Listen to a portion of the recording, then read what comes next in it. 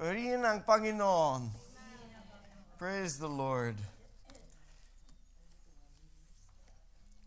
In 1 week, it will be 107 years since that fateful night. In the frigid air and the ice-floated waters of the North Atlantic, when the unthinkable happened, the unsinkable ship, the Titanic, sank into the deep. And even after over a century, the story still resonates. Not a person in the crowd is probably not familiar with the name and the event of the Titanic that sank in the upper Atlantic on that fateful night in April 1912. The pastor, Nicky Gumbel, tells the story of the sinking in a way that reminds us of the danger not only to a ship, but to a soul. Why was it that this massive, most luxurious, most expansive luxury liner ship ever made to that point, which was said to be unsinkable, why was it said that? Why was that described of it? And why was it wrong?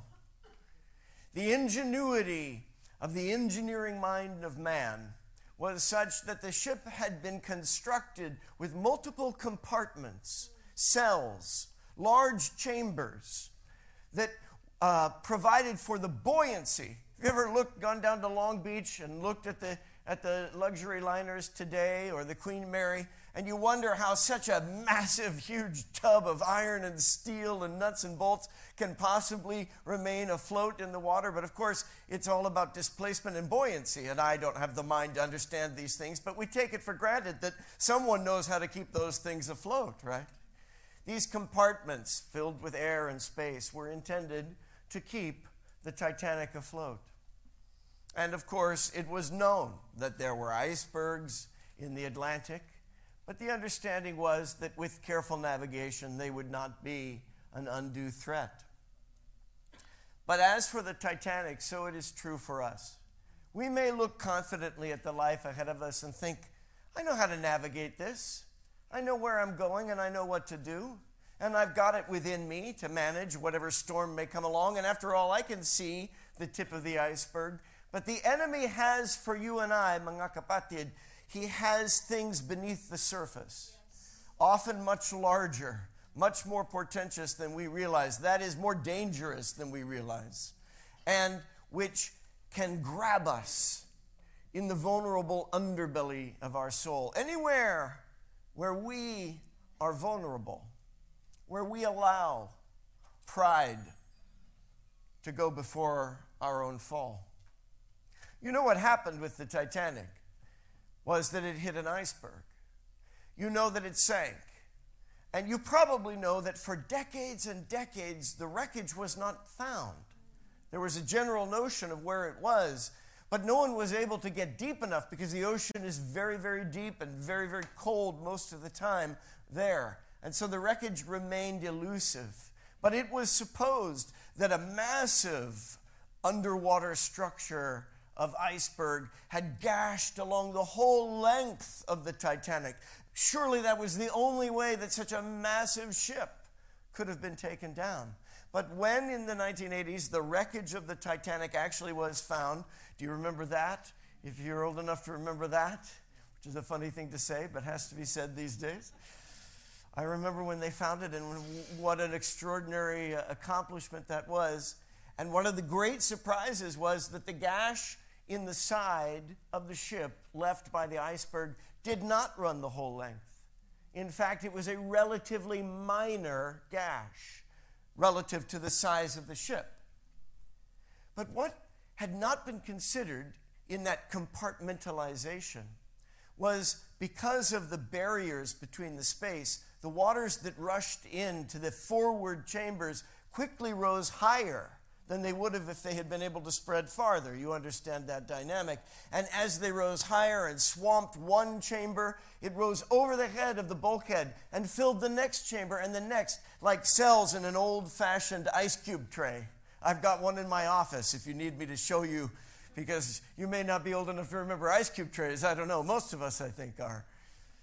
One after the other, each of those compartments filled to overflowing until the ship could no longer sustain. It was dragged down by the weight of the water within.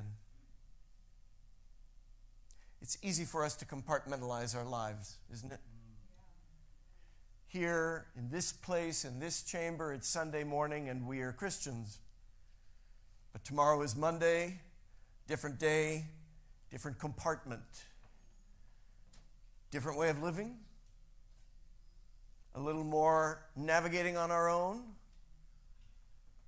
It's easy to say, I can allow a little bit of indulgence in this part of my life as long as I segregate it away from the rest. I'll fill up on Sunday with spiritual things, but during the week, maybe I can allow just a little bit of lust, just a little bit of laziness, just a little white lie to help smooth things along or improve my position, just a little bit taken here that nobody will miss and nobody will notice. A little release of anger because, after all, look what she did. Look how he spoke, and they deserve it. And you know what? I've had a bad day. I've had a long week. I've had a hard life, and I'm allowed. And anyway, I can draw the curtain over that. I can put the lid down on that. But friends, the enemy, like a titanic iceberg beneath the surface of our soul, uses those opportunities, those small cracks, those little gashes, to flood the compartments of our lives with all the wickedness and weight of shame and guilt and the darkness and disease and destruction that comes from every seed of sin that you and I would plant. The Lord is not a compartmentalizer. He says, I'm jealous. I don't want one cell of you. I want all of you. I won't compete with other things for my attention, says the Lord. The Lord says, you won't have any other gods before me. Me and me only. All or nothing. Here on this table from which we will partake today is all of Christ. All of his body, all of his blood, broken and poured out for us so that you and I could belong, heart and soul, body and being, all to him. Now, the glorious thing about God is he floods us from within too, but he floods us with light. He floods us with goodness, his goodness. And if there are barriers, because we do raise up walls, we do draw curtains, we do try and hide, today is a day when the Lord says once again to you and I, let me overflow those barriers. Let me break down those walls. Let me come into every part of you and cleanse and heal and repair and restore. Last week we talked about the kindness of God and how his kindness is really an opportunity for repentance. It's God saying, I want you to come in and be mine. I want to come into you and make you mine. I want you to have life, and that more abundantly. God's kindness is the opportunity for you and I to experience God's goodness. I'm going to say that again. God's kindness is the opportunity for you and I to experience God's goodness. Now you say that to the person next to you, will you? God's kindness is our opportunity to experience God's goodness. This is part of a series that we are doing, as you well know, out of Galatians 5 on the fruit of the Spirit. And we've had an extended time in it. Today is the final sermon in this part of the series. We will come back to it. But after today, we'll take a pause. And I'm going to turn to a three-part sermon series that will lead us into Easter. A message next week for Palm Sunday, a Good Friday message. And I'm so glad for the thoughts that Pastor Henry shared about Good Friday. I want to say right now, as we talk about the goodness of God, it may strike you as ironic, as it has me, that we talk about that Friday on which Jesus died on the cross as a Good Friday, because it's also sometimes called Black Friday or Dark Friday because of the sadness and sorrow of the day. And for those who were present there who loved the Lord, for his mother, for his faithful followers, of which there were few, mostly the women that remained, and in fairness, because they were less likely to be prosecuted, most of his disciples scattered. John apparently there, at least at enough distance to hear from the Lord. For them, it was the worst day ever.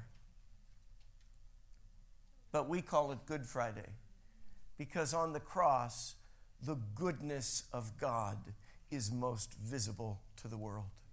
It is the love of Jesus Christ sacrificed for us. We'll talk about that on Good Friday, and then there will be a message on Easter Sunday that ties in with those, and I'm going to talk about fig trees. I'll have more to say about that next week, obviously, but in this year of fruitfulness, as we approach the celebration and the reverent recollection of Holy Week and Resurrection Sunday, I want to share with you how 3 times in the life and earthly ministry of Jesus, the fig tree plays a pivotal role and how it factors into the final week of his life. So that's a forecast of things to come. And then after Easter, we'll come back and conclude this series on the remaining fruit of the Spirit. But today, as we talk about goodness, I want to remind you that it comes as kind of a pear in my mind. And I know it's fruit of the Spirit, but I don't mean that kind of pear. Papa no mo si bien sa Tagalog pear that you eat. Peras. That's what you call a cognate. Same word. Different language. I don't mean that kind of pear, but I mean that kindness and goodness go together like a team. And so this is sort of a part 2 of last week's message. Last week we talked about the character of the King. Kindness that's more than just niceness, but that is really about focusing on the character of the Lord in a way that calls us to be kind to others in a loving, sacrificing way. And as I talked last week, I said it's the preface, it's the foundation for the outworking of good behavior, or what the Bible calls good works. You know, as evangelical Christians, we often are so eager to pronounce that we reject the notion of a works-based salvation, that we run the risk, as right as that reality is, it is true that our salvation is not based on works, but we run the risk of forgetting the other part of that pear, which is that salvation always produces good works. In other words, good works do not procure salvation. You cannot purchase salvation. You cannot purchase relationship with God through good works. You don't need to. The kindness of God has made it available to you and I, free and clear. We come to him with repentance because it's the only way to turn from facing away from him to turn facing toward him. That's all repentance really is. But when we are in him and he is in us, goodness comes forth through us. It is the way of giving and the way of growing that God ordains for those who are rooted in his vine. Goodness, it's the way of giving and the way of growing. Turn to the other person around you and say, goodness is giving and growing. Now, I'm going to ask you to give me the opportunity to grow a little here because I want to read a verse out of Luke chapter 3 to you in Tagalog, and it will be faltering and slow, but I want to give it a shot. Are you willing to give me that chance? Ngayon pa may nakahanda na ang palako sa ugat ng mga puno ng kahoy. Ang bawat punong hindi mabuti ang bunga ay puputulin at itatapan sa apoy. Maraming salamat po. I'm glad that you applaud that verse because it's not a verse that you would necessarily applaud otherwise, right? See, I was clever that way. I got you into liking a passage that's actually rather frightening. And it's a phrase that we've heard before, but this time it's coming out of someone else's mouth. The axe is already at the root of the trees. Every tree that does not produce good fruit will be cut down and thrown into the fire. As we began this year of fruitfulness, we heard Jesus make essentially that statement in John chapter 15, when he was talking to his disciples on the last night of his life here on earth. And he was saying, any branch in me that doesn't bear fruit is cut off and gathered up and put into the fire. Do you remember that? That was Jesus. Weeks later, when we looked at the parable of the good tree and the bad tree, a good tree produces good fruit. It can't produce bad. A bad tree produces bad fruit. It can't produce good. And a bad tree that produces bad fruit will be cut down and burned. Do you remember Jesus saying that? Before Jesus even began his earthly ministry, there was someone paving the way for him. You know him, John the Baptist. And it's John the Baptist speaking in Luke chapter 3. John the Baptist saying, the axe is already at the root of the trees, so produce good fruit, because if you don't, you'll be cut down and burned. It's a message calling for people to come to God. It's the message of repentance. He was preaching the gospel. In Luke chapter 3, he was preaching the good news. You remember that gospel literally means good news. The reason why I'm turning to Luke chapter 3 and the message of Luke is to remind you that the good news is not just the message that Jesus himself spoke during his 3.5 years. It is the eternal message of God to humanity, which is there is a judgment. And I'm giving you the kindness and the goodness of the opportunity to repent right now. Now, you and I, if we're here this morning as followers of Jesus Christ, we can say, I have turned to the Lord. But, as we've spoken so many times in this year, we are reminded by this passage that if we are really in the Lord, then we are to be cultivating good works.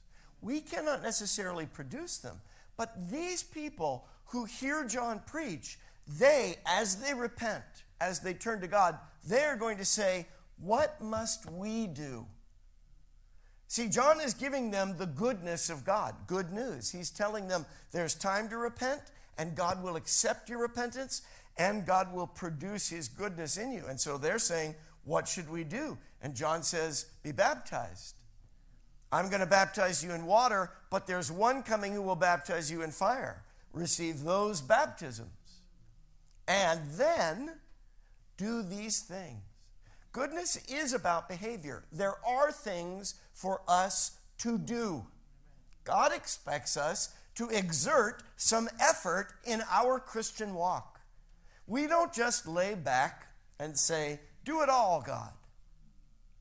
Because God is not producing a slovenly, lazy portion of people. He is producing fruitful, growing givers. Fruitful, advancing fighters. Faithful, kind, and good children. Once again, as we said last week, God's kindness is really about righteous living. The prophet Micah in the Old Testament says, what is required of a human? In other words, as the people say to John the Baptist, what should we do? The prophet Micah already told them, act justly, love mercy, walk humbly with your God, not away from him, not in opposition to him. Kindness, therefore, is reflected through goodness, and goodness is a right heart and righteous behavior. You tracking with me? In Galatians chapter 5, when Paul is writing about the fruit of goodness, agathosune, he is writing about uprightness of heart and uprightness of life. Life lived fully, openly, in the Lord, with the Lord, in God's direction, which shows kindness. Now this term, this Greek word that Paul uses for goodness, it only shows up in biblical writings or ecclesiastical writings in Koine Greek. That is the ancient Greek of the first century when Paul was writing.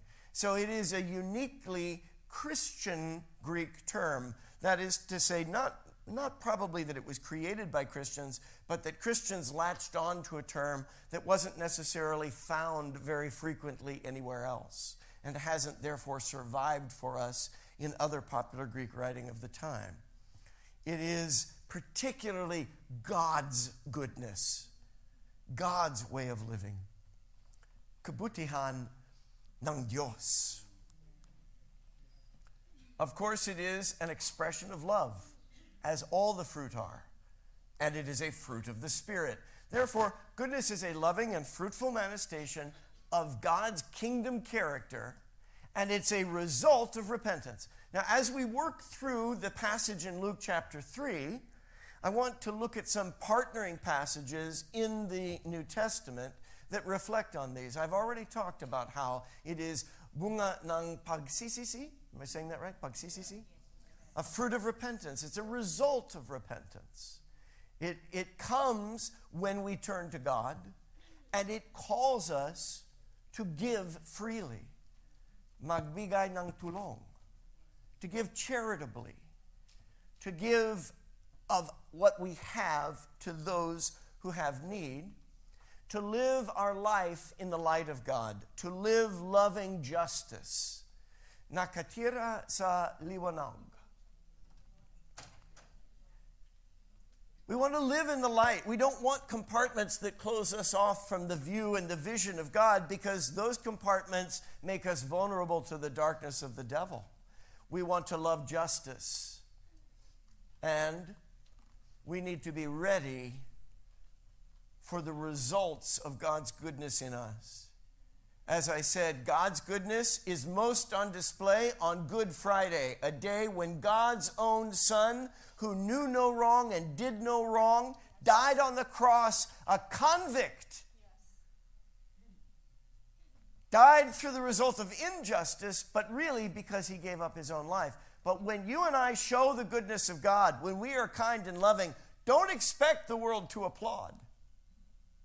There's a wonderful song written by the Christian songwriter Michael Card that says, when you do these things, don't expect them to applaud. Just tell yourself, remind yourself, I've become the work of God. Ephesians 2:10, you are God's workmanship. You are God's good work. But the world doesn't like God's good works, not the spirit of the world.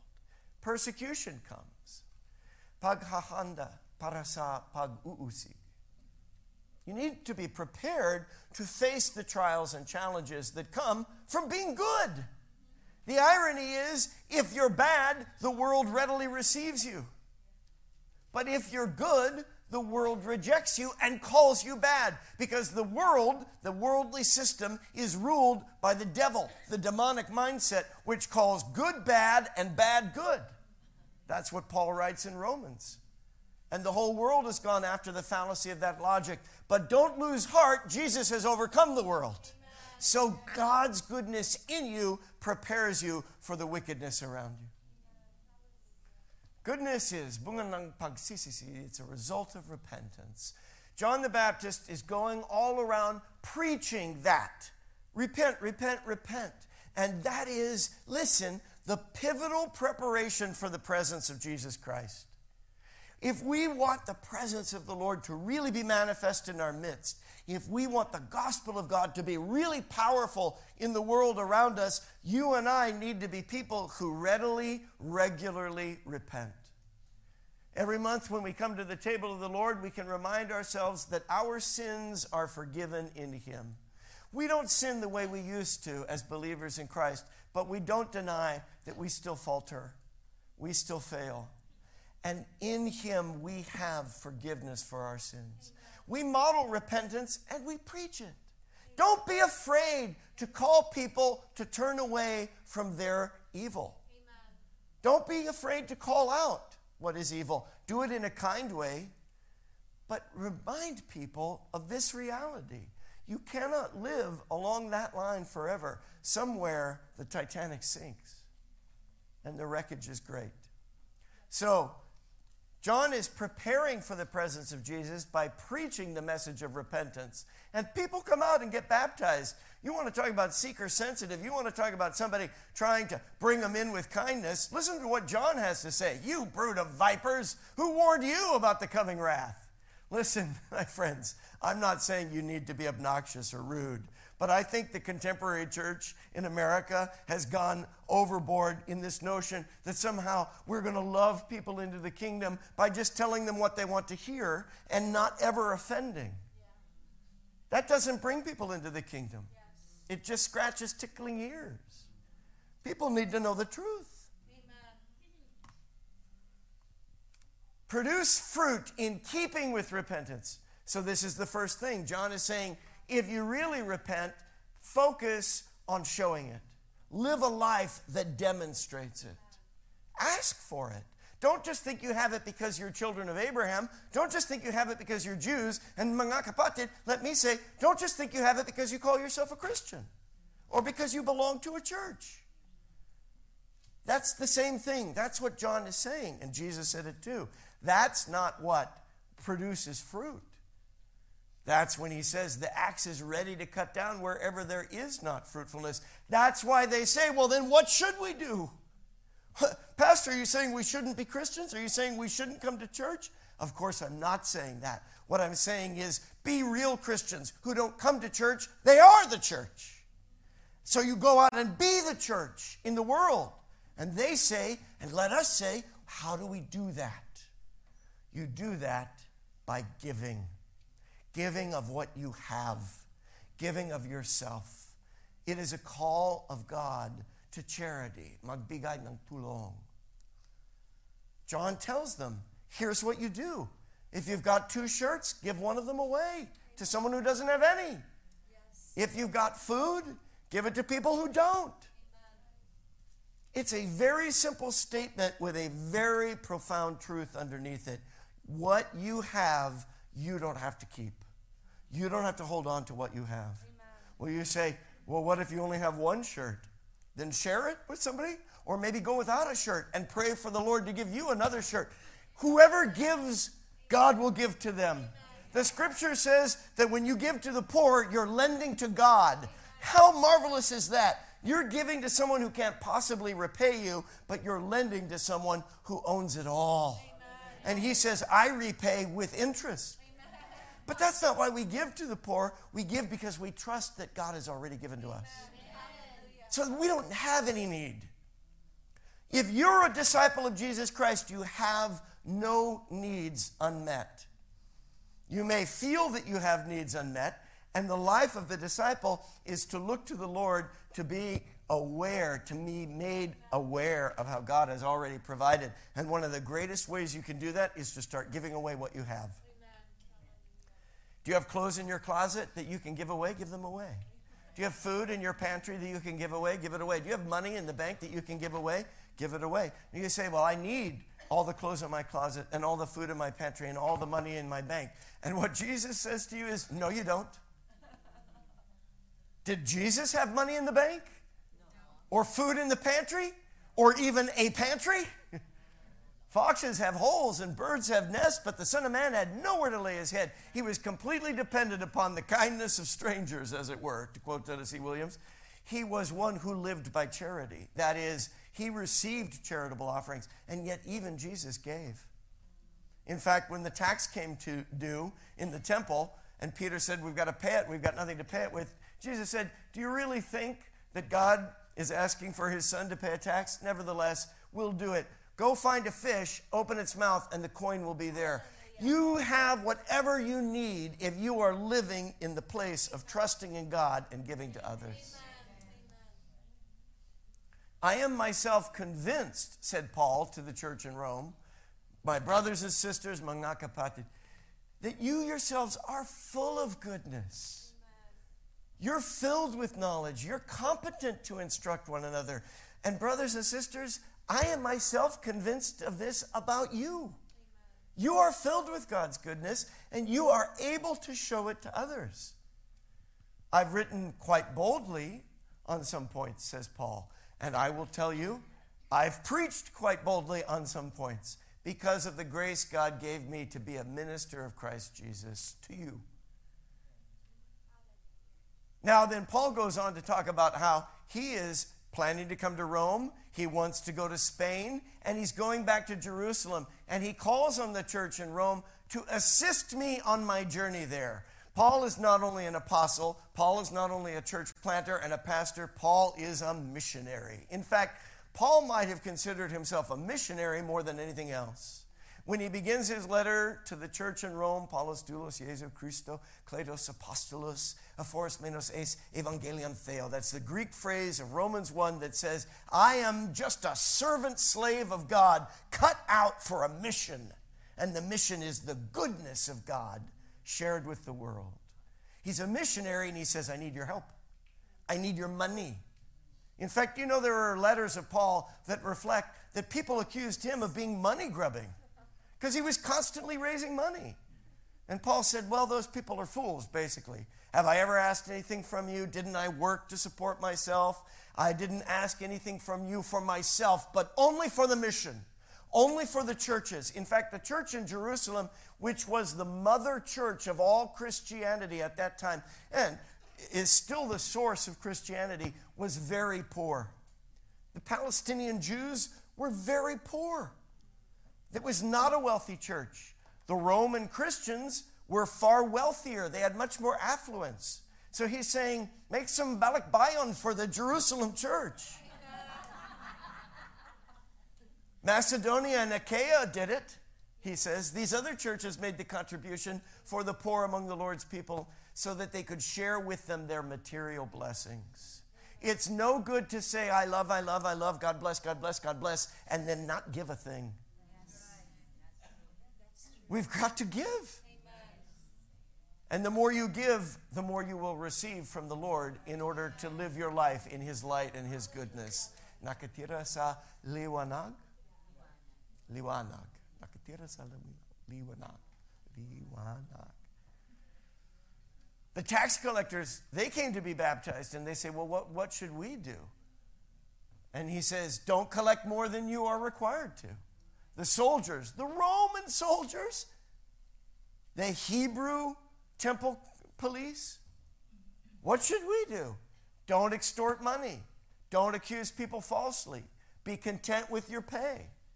Well, no duh, right? I mean, this seems straightforward enough. But you know what he's saying? Love justice. Amen. Don't be unfair.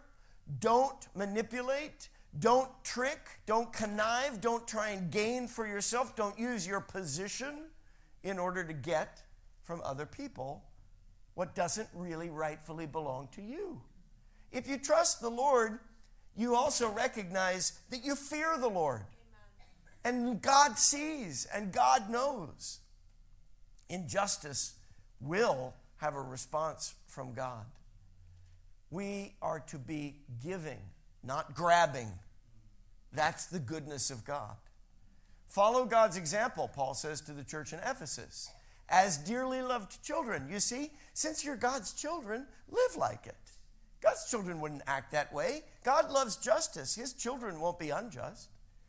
Just like Christ loved us and gave himself up for us, offering and a sacrifice for us. So, sacrifice your life and love God's goodness. Don't let there be any hint of sexual immorality. Don't let there be any kind of impurity.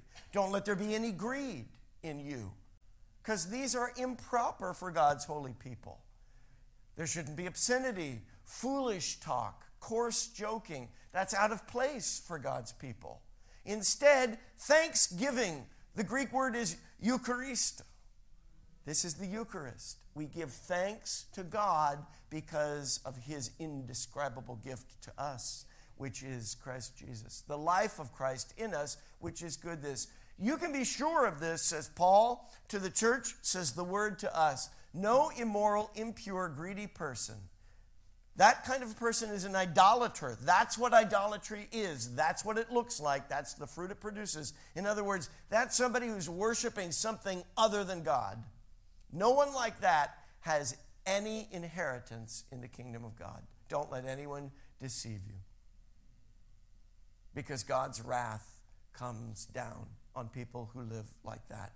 You and I once were in that darkness, but now we are light. Live as children of the light, for the fruit of the light consists in all goodness, righteousness, and truth, and find out or prove, demonstrate, show what pleases the Lord. The fruit of the Spirit is fruit of light. You may remember that I preached on this passage in the year of light. God's light in us seeds us with the fruit of that light and prepares us to face persecution. As we give and grow God's way, we face the wrath of the world. People were so impressed by the ministry of John that they thought he might be the Messiah. He made it clear because of his humility, right? He showed mercy, the message of repentance. He loved justice. He said, don't cheat, don't steal, give away.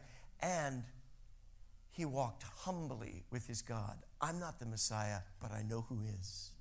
That's how you and I can live. That's another reason why I wanted to turn to Luke 3 and the ministry and message of John the Baptist today, because you and I can relate to John the Baptist in a way that, at least in one way, that we cannot relate to Jesus. We are not the Messiah, but we can point to him.